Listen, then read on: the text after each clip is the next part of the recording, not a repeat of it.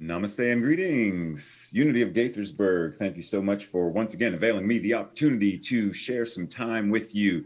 And as always, my beloved brother, Reverend Ogan, thank you for availing me this opportunity as well. Today, we are going to chat about this idea of renewing new thought. Okay, take that in for a second. Renewing new thought. And if I were to ask any of us who are gathered here today, when did the term new thought sort of, more or less, when did it officially become part of our lexicon in the way that we use it to mean a certain spiritual or religious teaching, a philosophy, a way of life? When did that term generally, because it depends on who you ask, like some of the dates may tweak and change, but generally, when did that come into being? I'm gonna pause and let you marinate on that for a second. And the answer is, if you said or thought Phineas Parkhurst Quimby, somewhere around the 19th century, 1859-ish, somewhere around about, because he is labeled as, or he is given credit for being the founder of, or the father of New Thought. So it's been around for a minute. And yet the question that comes is, okay, that was 1850 something. It's 2022 right now, right? Because I'm still doing COVID years. It's 2022. Okay. So it's been quite a while. What's new? Like right here and right now, what's new about New Thought? Are we still recycling the same old quotes, the same old phrases, the same old passages, the same old way? When I was a Christian, fundamental Christian, even before becoming an ordained Christian minister, I had this idea, this question. We say the same Bible passages in the same way. We never really dive in and do an exegesis of this text. Why not? This was written for people who, they didn't have phones. It's a different era now, different politics, different system of different foods, different clothing, and we still reciting this like it was yesterday. What's new about New Thought? Well, according to Wikipedia, a very trusted source. No, according to Wikipedia, because they give this nice little condensed version of the chief tenets of New Thought. Okay, so according to Wikipedia, the chief tenets of New Thought include this idea of infinite intelligence, or God, that it is omnipotent and omnipresent. Okay? Infinite intelligence, God, omnipotent and omnipresent. Okay? Then, spirit is the ultimate reality. Okay, gotcha. The true human self, or selfhood, is divine. Okay, I'm still with you. I got you. Then there's divinely attuned thought is and I don't like this next word, but divinely attuned thought is a positive force for good. I don't like using these terms positive and negative anymore. Like, I've worked on shifting that, because positive and negative, there are times when positive is actually the bad thing. Oh, you tested positive for COVID. That's not, you tested positive. That's not a good thing. And we use positive like it's universally good, and negative as if it's universally bad, even though yin yang, right? So divinely attuned thought is a life affirming force for good. Okay. Now here we now pause on this one, because this one, woo, they getting into some metaphysical bypass with this one, but let's keep in mind, this is why I say what's new now about New Thought. Because the founders of agreed with this idea that all disease is mental in origin. Now, unless you're talking Kabbalion, where it says this is a mental universe, well, if it's a mental universe and all is mind, then yeah, all disease is mental in origin, because like that's where we're coming from. So it's all the same thing. All disease is rooted in spirit in some way, because there is only that which God is. So that means whatever is happening. So I recently had a tooth extracted and there was an infection, but the thing that creates infection is created in the body, germs and viruses and all that stuff. But God is all there is. So even those germs and viruses, et cetera, that create infection are still within the allness that is God. And when that imbalance happens, boom, infection, boom, disease, et cetera. But all disease is mental in origin. And we know that people have used that to mean what was in your consciousness. You caused that. You must have been thinking about that. And then lastly, Wikipedia says one of the chief tenets is that right thinking, right? Right thinking has a healing effect.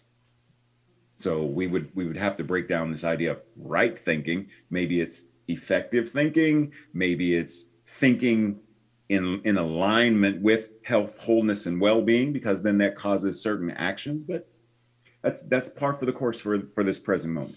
Because what I want to do is shift into this idea of what does any of that mean? And not only what does it mean intellectually, because we can pontificate and marinate and meditate and conjugate and, you know, all that stuff for eons, because people have. But it doesn't do anything until it becomes a practice. So if I were to say the practice of right thinking has a healing effect, then what is the practice? What is the thing I am doing? What is the action it is calling me to do because of this thing that I believe? If I believe that effective thinking has a healing effect, then what do I do to ensure that I am thinking rightly? Thinking in a manner that is healthy and well, like whatever that is. What am I demonstrating? What is the evidence within my life based upon my beliefs? Now, we could do the same thing with the 5 principles of unity. There is only one power and one presence in, through, and as the universe, God the good. It is active in my life. Okay, what does that mean? And what does it look like to practice that as a belief? So our essence is of God. Therefore, we are all inherently good. Even the person who just joined the KKK. Yes, even they are inherently good, and yet their actions, right? So we would really have to, because then we say, well, the actions, same thing. Infection, what am I called to do to restore homeostasis and health and well-being to my body temple? Racism, sexism, all that stuff is an imbalance. It is an infection. If I am saying that all the essence is of God and that all people are inherently good, then when I see something or someone who is out of balance with an infection, I am called, invited to do something, to think rightly, because right thinking has a healing effect, and right action, right? Follow me, okay? So anyhow, go on to say this God essence called Christ was fully expressed in the personhood of Jesus. And that same Christness, Christhood, Christ consciousness is inherent within all of us. The spark of divinity is within everyone. What does it mean to live that, practice that, to make it a lived, breathed, engaged, and embodied practice? And we could do this with all 5 of the principles. The idea is renew new thought. Don't simply re-quote. Don't simply re-eat the same meal that, Ogun had me over for dinner for my birthday, March 25th, 1972. And it was a huge banquet. And I'm still eating the leftovers today. Is it no wonder that I had an infection in my tooth? The food is how old?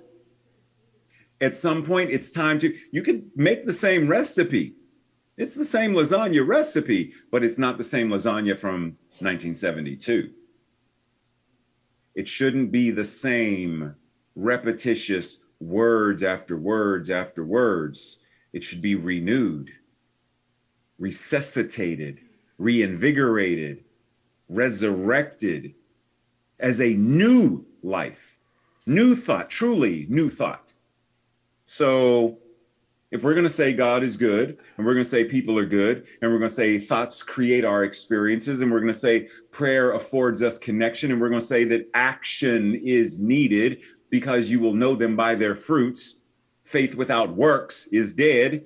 If we're going to say this, then we're invited to a completely different level of how we show up.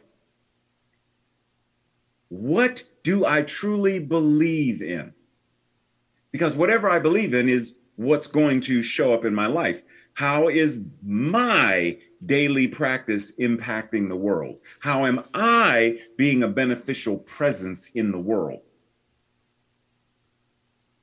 Like, that's the question we could all ask every morning, every evening. Today, before I go to sleep, in what way did I make the world a better place? Even if it was one person. It doesn't have to be, some grand, I must be like. No. Do what is yours to do in the way that it is yours to do it. And the impact, there is only one mind, and that mind is God. There is only one life, and that life is God. And anything that Reverend Ogun prays about anything affects everything.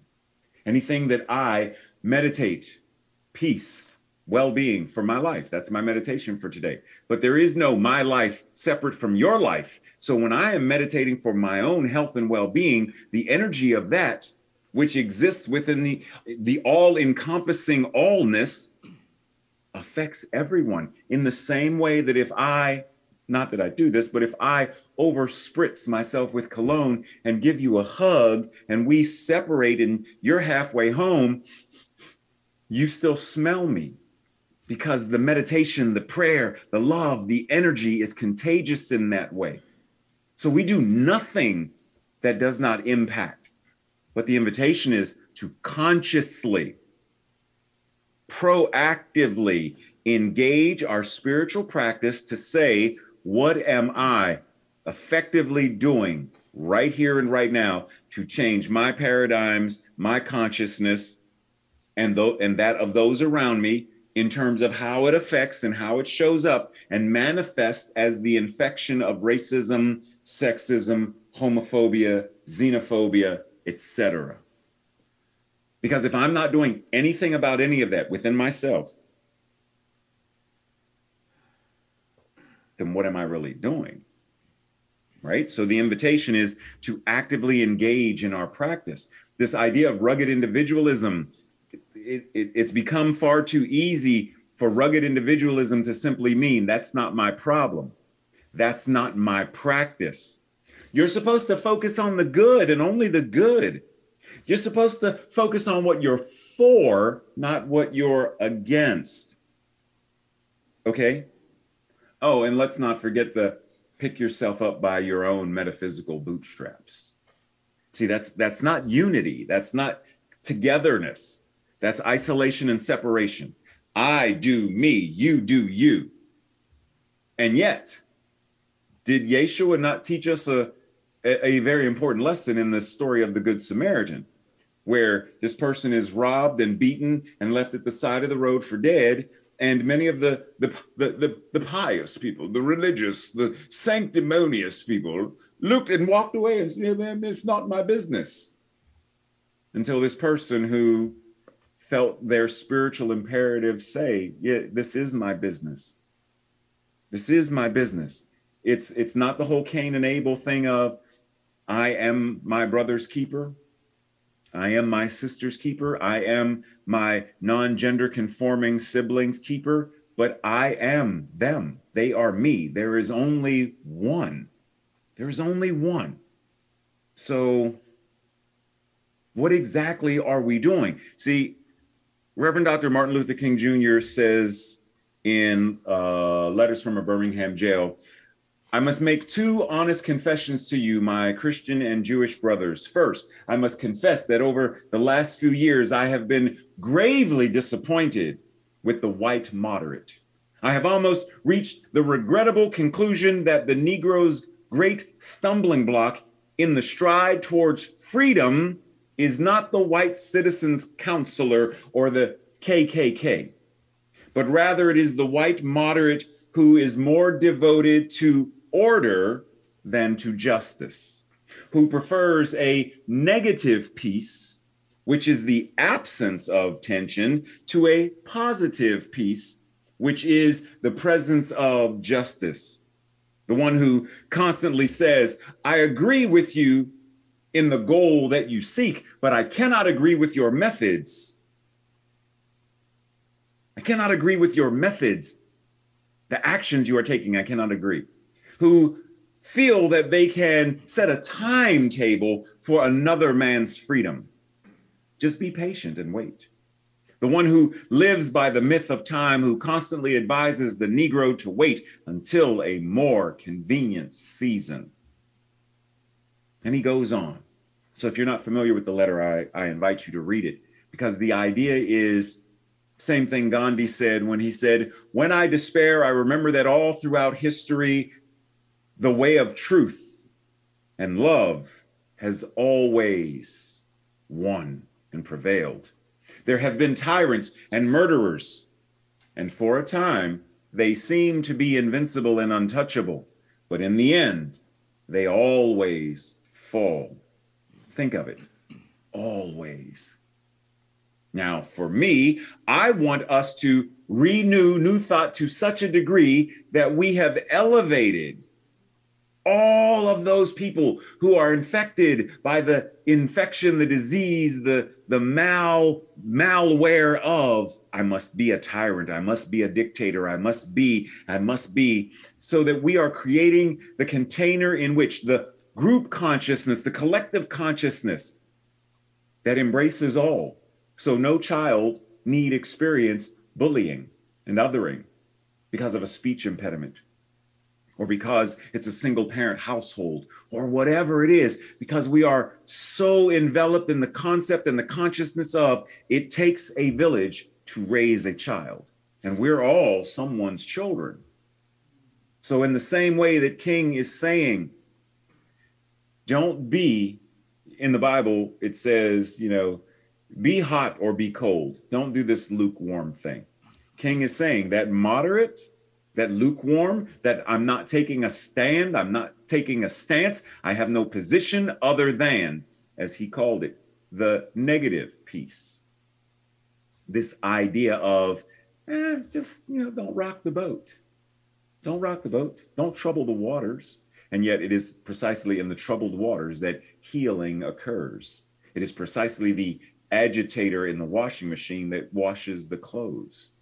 So if we're going to have new thought and renewed new thought, then we are invited to a whole new level of active engagement in our teaching, our philosophy, not just in our heads, not just in our hearts, but in our bodies, in our hands, in our feet, in our pews and chairs, in our sanctuaries and classrooms, in our town halls and school boards, and. Because until every police station and every courthouse and every penitentiary and every one of these government buildings, Capitol, White House, etc., are filled with the vibrancy and energy of what we are knowing that God is, then we are going to continue to take bites of that lasagna from 1812. We are going to continue to have to put some kind of salve on the wounds that the chains from the transatlantic slave trade have given, ancestral wounds that are still felt somewhere in the being of the Black and brown body.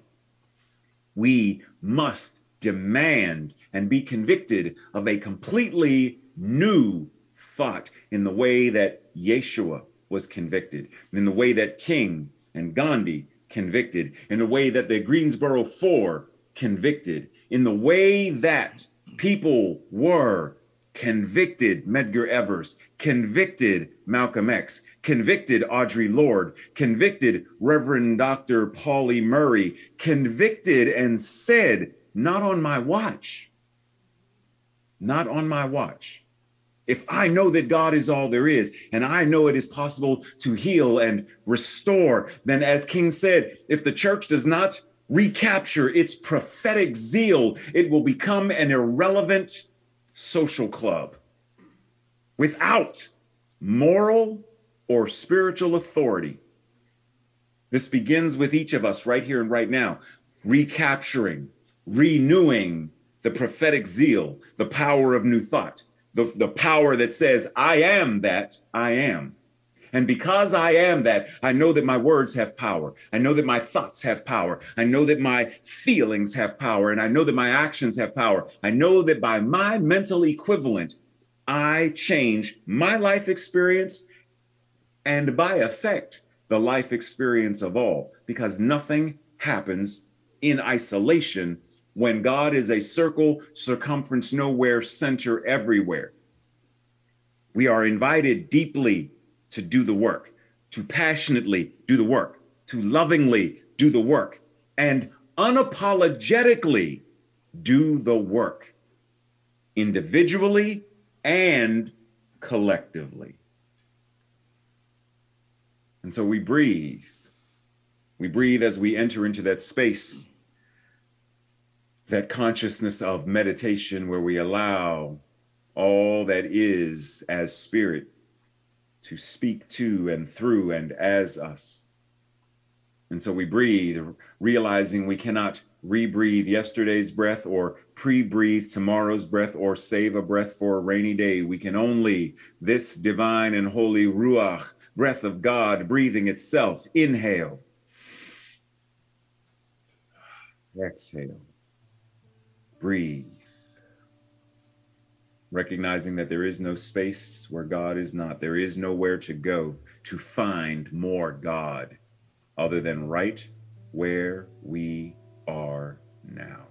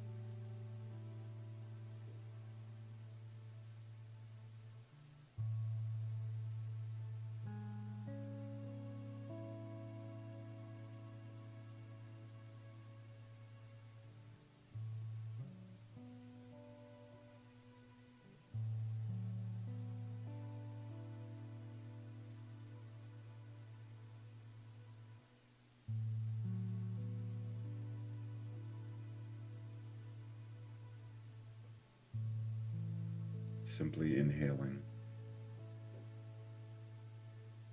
and exhaling, allowing the renewing of our minds, the renewing of our thoughts, the renewing of our beliefs and paradigms and consciousness, the renewing. In the same way that we upgrade our phones and upgrade a car and upgrade technology, a laptop or a PC or some software, upgrade our beliefs, upgrade our awareness, recognizing that this omnipotent thing that we call God as a power, God being omnipotent. Actually, God is omnipotence itself that expresses as that which is omnipotent. and that that power must be ours. Breathe. There is that part of us that is omnipotence itself, omnipresence itself, omniscience itself. The infinite wisdom of creation is available to all of creation, including these individualized expressions that we call our lives. Breathe.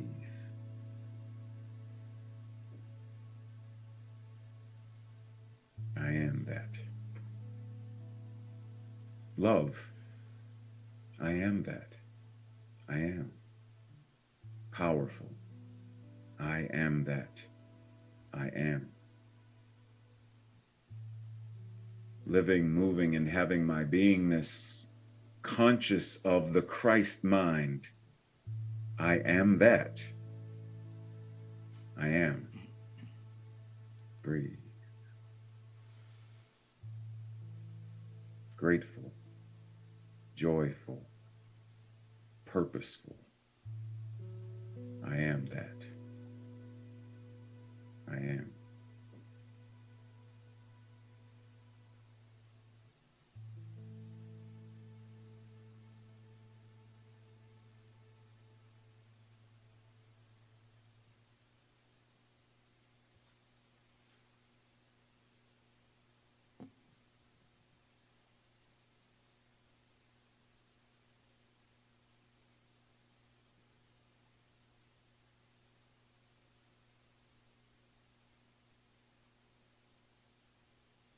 So as we exit this particular meditation, we understand and we recognize that this consciousness that we just anchored into is always available, simply a breath away, a thought away.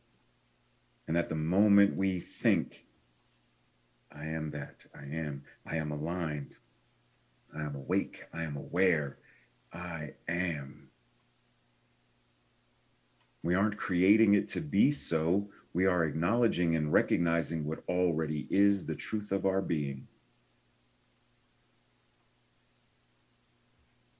And so we breathe and bring ourselves back to the chair and the room, the person to our left and our right, before and behind us, the smell in the room, the sound of laughter outside, whatever is around us, we bring our minds back to it, our awareness back to it, and our senses back to it. And when ready, we open our eyes. I am grateful for every one of you and the work you are doing, and I can't wait until we get to do this live and in person. I love you, and I will see you soon. Blessings. Take care.